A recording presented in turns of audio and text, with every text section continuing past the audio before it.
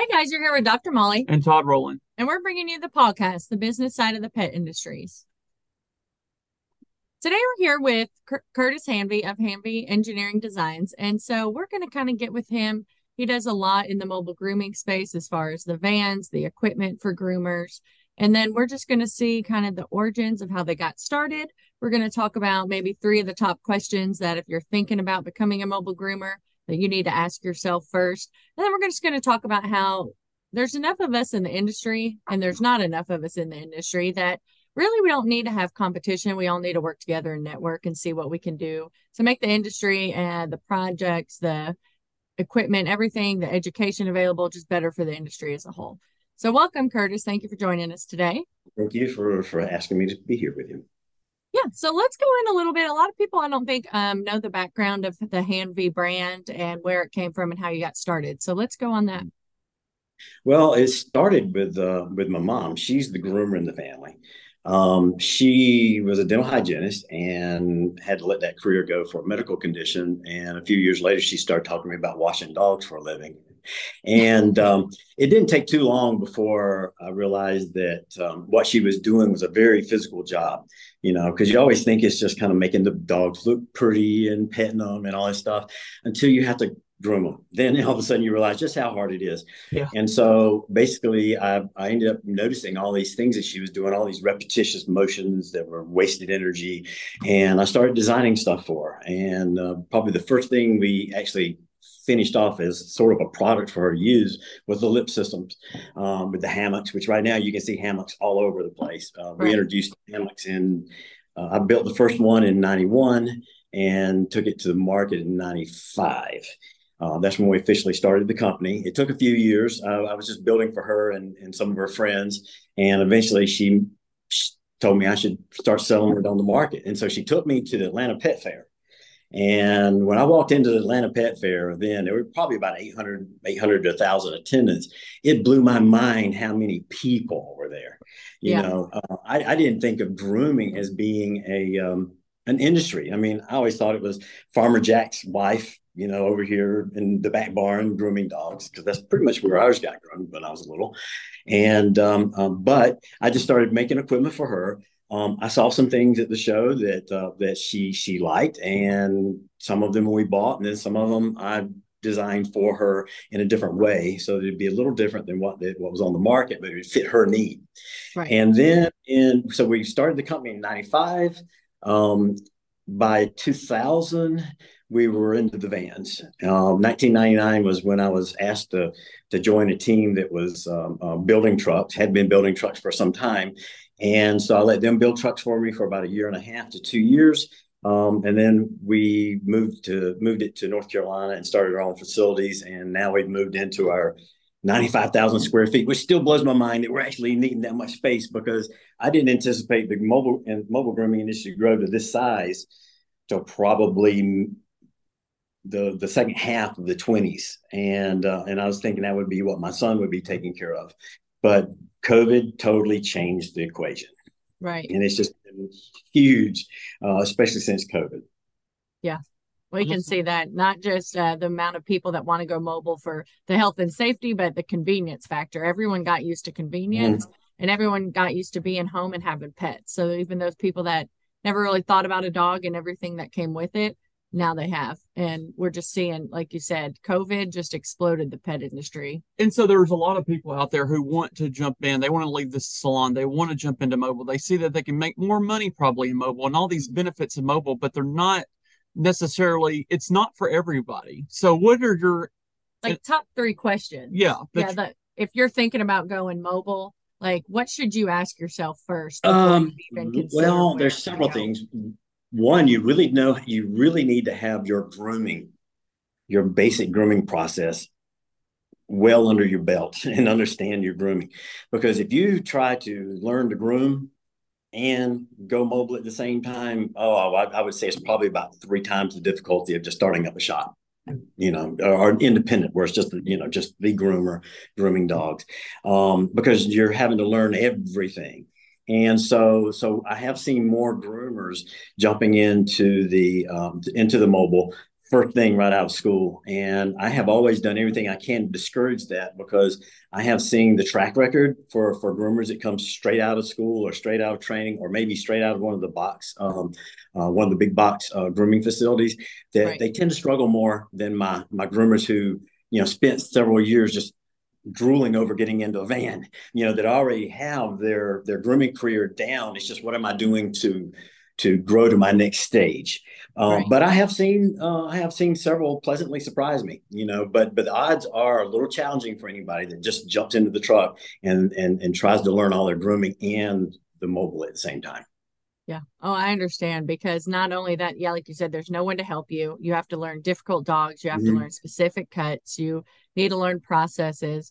And it's like, if you don't have all that down and you're learning all that, plus you're learning how to operate in a van, Yep. plus you're having the business sense because now you own a business. Like, so yeah, Mm-hmm. having the grooming part down definitely would make that transition a lot easier. It does. And so, and what we're doing here to help with that is, we have our facility is so large now that we have a section of our office complex that is set up just as a learning center. And in fact, we just launched it. We launched it a couple weeks ago, but we had our first activity this week with a couple fleet companies, training their key people to deal with maintenance issues and things with their fleet operators or their groomers, and that's going to help us out a lot, because we're going to eventually be offering courses for them to come to the facility to take while their truck is being manufactured, or That's while they're awesome. waiting on the truck. And we're trying to coordinate some things with other people like Patsy Talent. She's got a good program. I'm right now. It sounds like, I'm not guaranteeing this yet, but it does sound like we'll probably be doing some of her programs here, That would and be we're going to be great. seeking out other people that are wanting to teach on mobile grooming or in grooming general. Right. That we have a space here for them to be able to do something in the southeast. And then if we could get somebody like, say, even like Wagon Tails or somebody out west to do something similarly, we could have a group of learning centers. And that was one reason why I mentioned at one point about how we really aren't competitors. Right. The market is not tapped out enough to start competing with each other. This is one of those markets where it's so young that Right. Yeah. we really all need to be working together to make sure that the groomers are as successful as possible in mobile and get as a positive experience in that first year as possible, so that they can relax and Yeah. not be so nervous about their startups. Because when there's other kind of tensions coming in the market, besides COVID, besides trying to run your own business, it gets to be a lot, and it can be hard on you in that first 6 months or a year for some groomers. So we're hoping to be able to help enhance some of the learning programs for the groomers in advance. In fact, we're offering some mini scholarships with Patsy Talents speak her what do they call it? I say seminars all the time. That's some Yeah. old language for it. But on her program, Mhm. I threw out $100 scholarship per person, up to 15 of them for that show. Oh, And so wow. I'm kind of hoping that some other people will jump on board with that. And instead of sponsorships, doing these little mini scholarships to help groomers get into these programs and learn more what they need to, learn more about the process. Oh, I agree. That's amazing. Yeah, the more things that these groomers have access to and then don't feel, bombarded, or that they have to pick a side, or that they can only have one or the other. And, they can actually go, like we've noticed at the conferences, a lot of times there will be several different mobiles there. And they're not at every expo, every conference, but maybe these groomers that are thinking about it, like they said, come tour the facilities, come, meet with you guys, see the ins and outs, come to one of the shows and go through the vans, and actually see the different setups, see the different options, learn the different systems and what might work in their area. One of the positives for us that you guys have are, the idle, and we don't have the freezing issues and Mm-hmm. things like that we may get with some of the other builds or the home builds. So it's just all about education. But yeah, if you can have those resources and get set up before you even get started, like you said, that's going to make that experience positive, and then you feel prepared. We every expo we go to, even if we go to the same ones year after year, we learn so much. Our team always picks up new skills, the education portion of this industry is awesome now. It's really improving and it's being more accessible. Yeah, the thing that I'm able to see now is though that we haven't quite figured out a way to set up what what some would say like the grooming Bible, because we need some of these lockdown fast rules, like for instance, how to safely handle a dog in drying if you're going to dry them in a kennel, little things like that.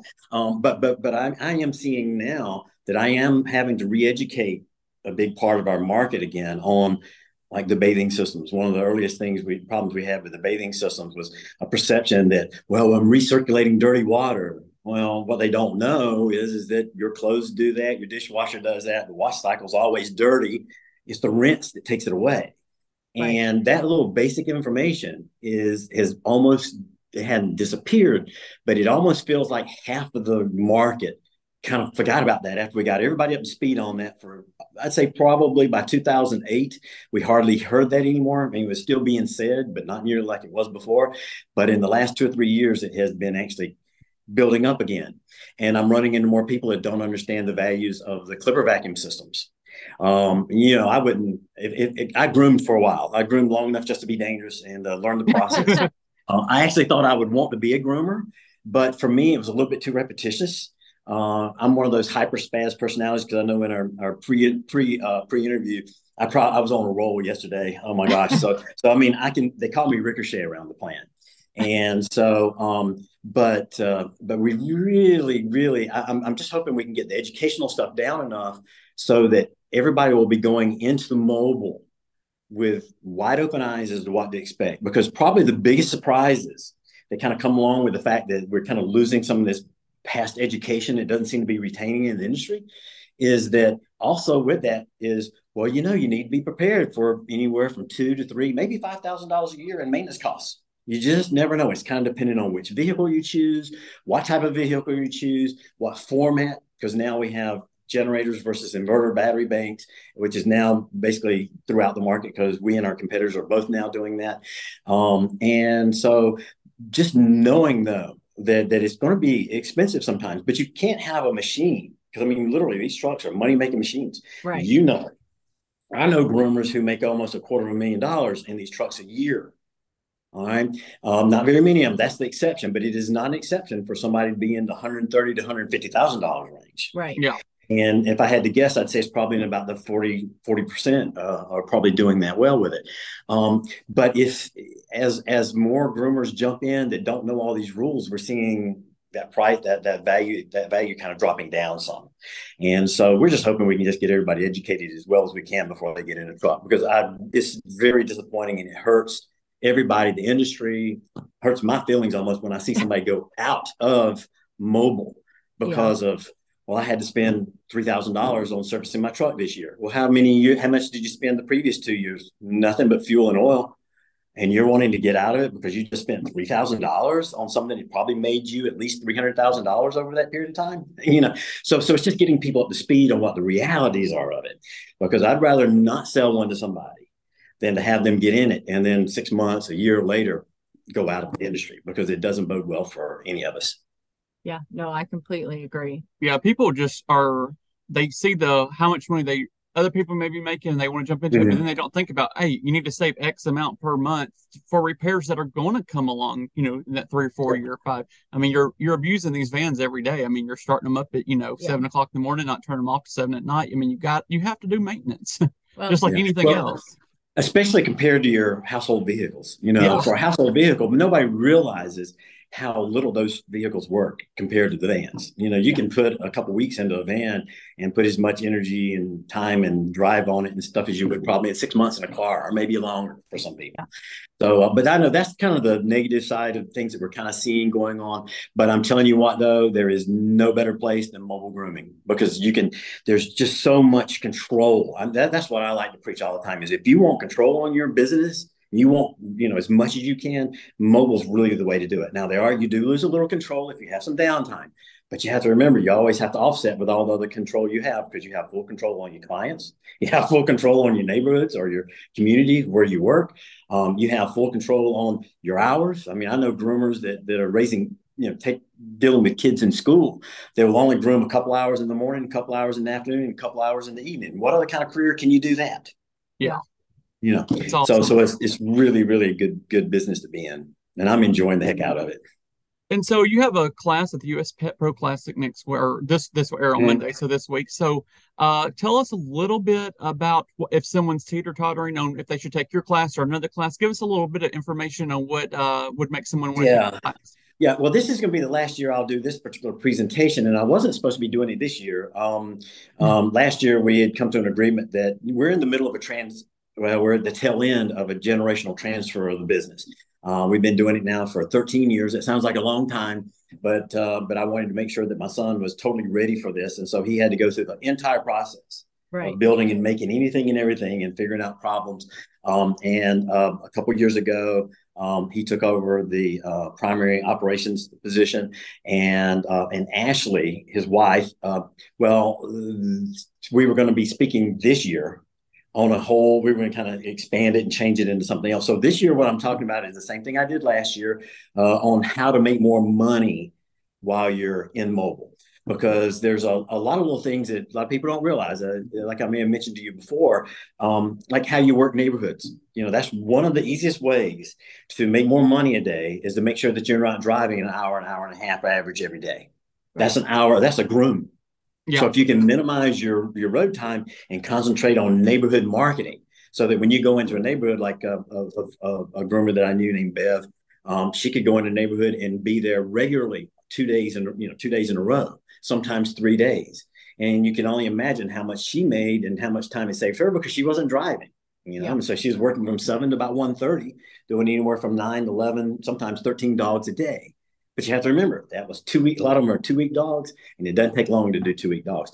But those kind of things are things that I'll be talking about, even down to one little simple trick. And most of it's shared stuff that I got from groomers that they shared with me. Well, like for instance, about collecting up towels. Just make sure all your owners know that if they ever have any towels they're wanting to dispose of or get rid of, check with me because I might be able to use them, in the process. Well, that saves you a little money. It's not a whole lot, but it can be some.